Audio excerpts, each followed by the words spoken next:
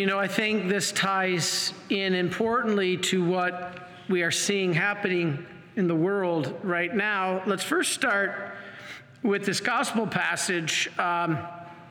Today's reading, this is Luke 17, 26 through 37.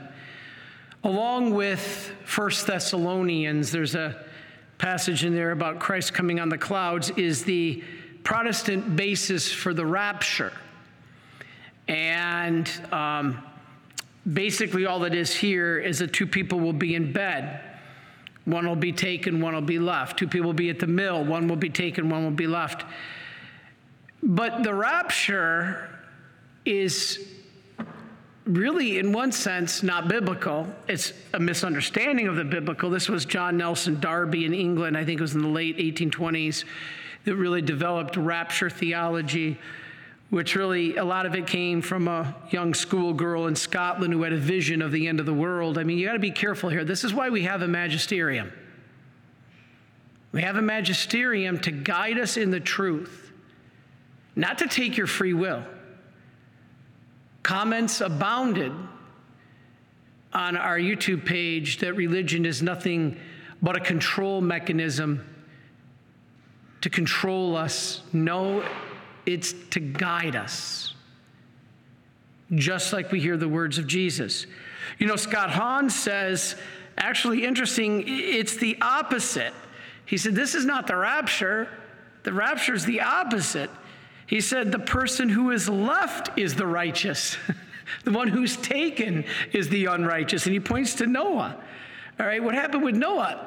The rapture says the good will be taken and the bad will left behind. The bad will be left behind. Scott Hahn says, no, you got that opposite. Read the Bible. With Noah, the bad were taken. It was the good who were left behind. And so what we have to realize here is that in the gospel, this is a very interesting passage because our Lord is warning us so much that it's not even sinful things. It's eating, drinking, marriage. I mean, these are not sinful by any means. He's talking about being aloof, lukewarm, apathetic. It's what we just saw in many of the elections in the states, passing these proposals. This is the danger of self-focus.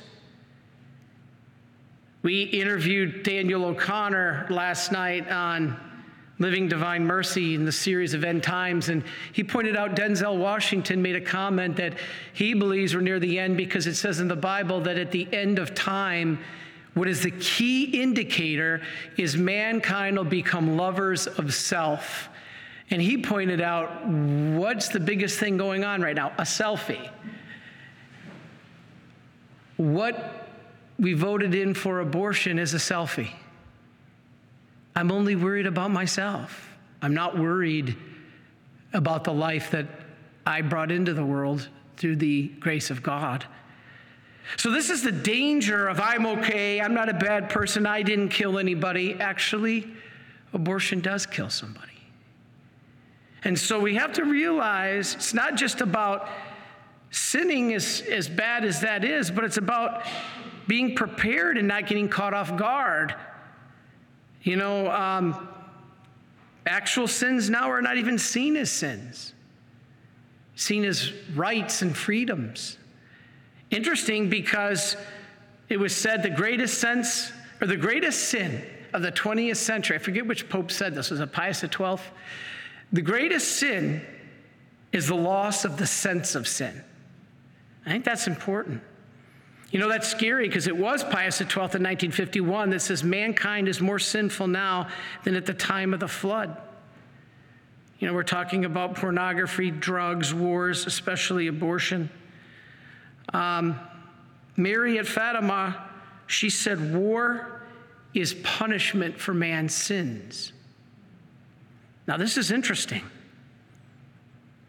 because I heard Mother Teresa quoted, and she said, abortion will lead to nuclear war. And I remember when I read that, I'm like, where do you come up with that? I was just kind of finding my faith in my 20s, late 20s, early 30s. And I remember Mother Teresa making this startling comment to the United Nations that abortion will lead to nuclear war. And again, I remember reading that and thinking, okay, now you're really stretching it. But think about this. Nothing ever gets us, it seems to be, in an instantaneous change. It's always gradual. You know that famous frog in the pot, right? You throw a frog into boiling water, he'll just jump out, but put him into cool water and slowly turn up the heat. You know that old adage?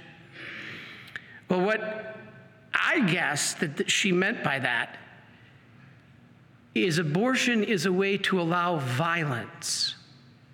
It allows violence in an acceptable form. All of a sudden it becomes acceptable. It becomes part of the culture.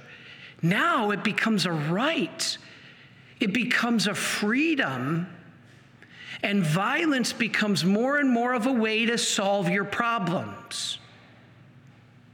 You have a problem, pregnancy, do away with it. And so it began to make sense to me, at least I think, that that's how she meant that it leads to nuclear war. Because we have this problem. Now violence is an acceptable solution. I have this problem. I don't want this pregnancy. So I'm going to choose this freedom, which is really a violence.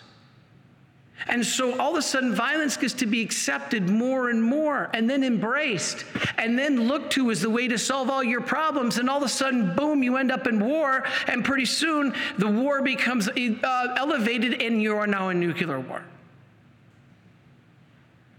I was so moved thinking about this. I'm going to do a talk on Mother Teresa in a couple weeks. I'm so moved by this.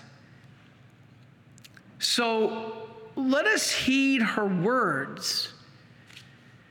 You know, Vermont, Michigan, California, Kentucky, Montana, these are all places that embraced in the voting. But, you know, I've always said the reason I think God has had mercy on our country was because at least we could say Roe v. Wade was not voted in by the people. Roe v. Wade was really forced upon us by the legislators. And I always used to justify it by saying, thank the good Lord that we would never vote this in. That God has mercy on us because as a people, he knows we didn't choose it. It was forced upon us by legislation. That is no longer the case. Now I am truly concerned. You know, but at the same time, I'm going to keep begging for God's mercy because you know what? I believe that a lot of this was from ignorance. Did you hear the wording of some of these proposals? Let's take, for instance, Vermont. You go to the voting booth, you don't really know. This is why it's so important to inform your conscience, okay? Again, I get crucified for being political, and I said before the election, at this point, I don't care anymore. Criticize me all you want. This just absolutely exemplifies the need to inform your conscience. Because I truly believe a lot of people fell for the wording. Listen to this. This is the wording in Vermont to allow abortion up to birth. That an individual's right to personal reproductive autonomy is central to the liberty and dignity of the human person. Are you kidding me? To determine one's own life course and shall not be denied or infringed upon. Really? Unless justified by a compelling state interest achieved by the least restrictive means. If I don't have an informed conscience, I'm going to vote for that. How manipulative. basically, you know what this did? You know what those words did? They opened the door to surrogacy, 3-parent embryos, designer babies, minors accessing hormone blockers for transgender surgery without the parents' permission, knowledge, or consent. All in those words, because we don't inform our conscience. Both supporters and opponents of that Article 22 have said that its adoption means that Vermont lawmakers will be unable to ever pass any limitations or regulations on abortion in the future now, because it will be unconstitutional. Whoa. Michigan, my home state. Proposal 3, put into the Michigan Constitution, listen to this, to establish, quote, individual right to reproductive freedom, including the right to make and carry out all decisions about pregnancy. That's what the voters were presented with? If I was to read that and I didn't inform my conscience, I would vote yes. This is why we are doing everything we can, or at least we tried, to inform your conscience. Because the sad thing is, now in Michigan, girls can have mastectomies, a 10-year-old girl without permission if she thinks she's a boy. Boys can be castrated and will be without parental consent. So now Michigan has become what they are calling the template for the rest of the country, the model for the rest of the country. And you know what's really strange? It passed by 500,000 votes. Now it's constitutionalized, and now it'll be the standard. They called it the gold standard. Can you believe this?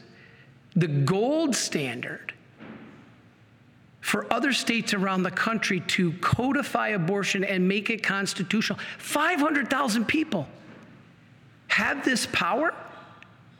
There's something wrong there. 500,000, and I would bet you to guess most of them with uninformed consciences, have the right to change something that can now not be changed. This is staggering, what is happening. California, listen to their wordage. With its passage Tuesday, the state's constitution will expressly guarantee a person's, quote, this is the quote from what it says in the vote, fundamental right to choose to have an abortion and their fundamental right to choose or refuse contraceptives. Now, here's what's troubling about California. They didn't mince their words. They came right out and said, have an abortion. The others tried to fluff it. You didn't hear the word mentioned, abortion in Vermont or Michigan. It was freedom and reproductive rights. But California came right out and said, you're going to have an abortion, and it still passed, which is, I think, even more troubling. And so the government there, the governor, has signed 15 abortion bills this year. 15. You're not worried about your economy out there. You're not worried about the dignity of human life or sanctity of marriage. You're signing 15 abortion bills, and included $200 million in the state budget for abortion. Montana and Kentucky, usually traditional states, rejected proposals to limit abortions. So here's my concern.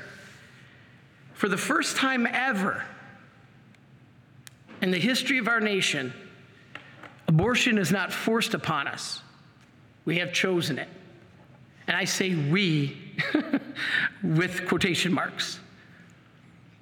Because God bless all of you who stood up for the dignity of human life. God bless you. We thank you for being open to listening to God's church. Earlier, I talked about the need of a magisterium. The whole reason we have a magisterium is to inform your conscience.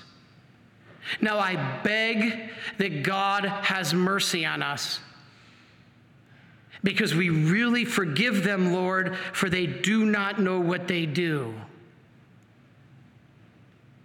Now, the problem is our Lord, when he said that about the executioners, they didn't have a magisterium back then guiding every step of the way for them. And I could kind of see our Lord focusing on they have no knowledge, they have no understanding. What they do, they're completely oblivious. I don't know how far that excuse goes today. Because in today's day and age of advanced information, internet, news, you want the truth, you can find it. Well, at least we hope. But if you don't believe in the media outlets, Father, I can't watch the media outlets. They're not the truth. They're not the truth. Okay, fine. But you got the truth in the catechism. You got the truth in the teachings of the church and in Scripture. There is really not a huge excuse to not inform our consciences. And that is what we Marian fathers have been trying to do. And so all we can do at this point is now beg for God's mercy. Beg and plead for God's mercy. Please join us First Saturdays, First Fridays, as we, at this point, do all we can do. But I have hope. I don't want to come across as just being down, but I have hope. Because where sin abounds, God's grace abounds even more. Daniel Connor, and I'll finish with this, said something fascinating in our talk about the end times. He said, Therese of Lisieux says, I envy those who will live in the end times. I'm jealous, she said. And I'm like, why would that be? And he said, because although sin has run rampant, if you inform your conscience and choose to stay in a state of grace, and to follow Christ, you will have more grace than ever before, ever given to mankind. What a beautiful gift. So let us give thanks to God for allowing us to still worship him, be here together, but let us beg mercy on the time and need for this. Praise be to God that he has mercy on us. And let us continue to pray for our states.